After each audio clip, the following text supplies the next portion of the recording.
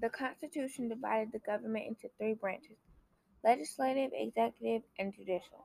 What do you think about the checks and balances there?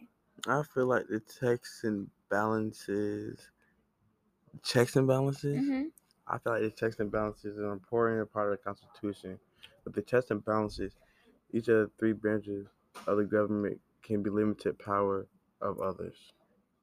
Well, I think it was an important decision because it gave specific powers to each branch and set up called the checks and balances. So I think it was an important decision for them to make, and it was a good decision also. Okay.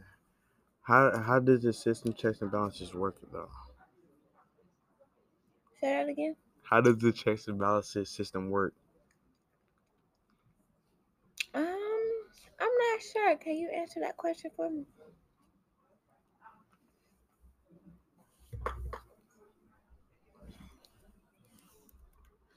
Zay, can you answer that question for me? Yeah, I can. Well, the checks and balances system work by everybody being equal and everybody having the same power, so everybody know that they're not getting cheated. I think the checks and balances can help reduce mistakes and prevent improper behavior in organizations. That's what I think about the checks and balances. All right, now let's move on to separation of powers. Okay. The, the legislative branch is responsible for enacting the laws in the states, appropriating the money necessary to operate the government. Now, what do you think about the separation of powers then? I thought the separation of power is a dictionary of a constitutional law under which of the three branches of the government. This is also known as a system of checks and balances because each branch is given certain power, so they so as to check the check of balance the other All right, well, we're not branches. on checks and balances anymore. We are on Bill, separation of powers. We're on I separation of know powers. I'm. So, Is there any way we could crack this out? we're not. It's a podcast, so it doesn't matter.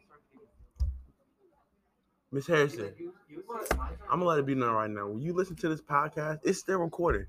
When you listen to it, you're gonna laugh. But We're yeah, trying our best, okay? Okay. these just 5 minutes long. So, separation. So, separation of power. I feel like that principle means like an act of investing like legislative, executive, and judicial powers of government in separate bodies. Yeah. Why do you think it's a significant principle? Um, that's a good question. I feel like it's a significant principle because they fail. They fail to.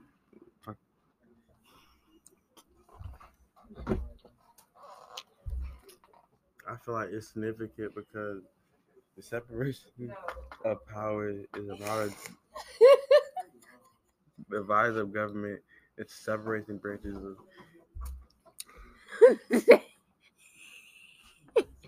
Okay, I'll answer Pause that. it. I can't. I'll answer that question for you. Okay. Definitely.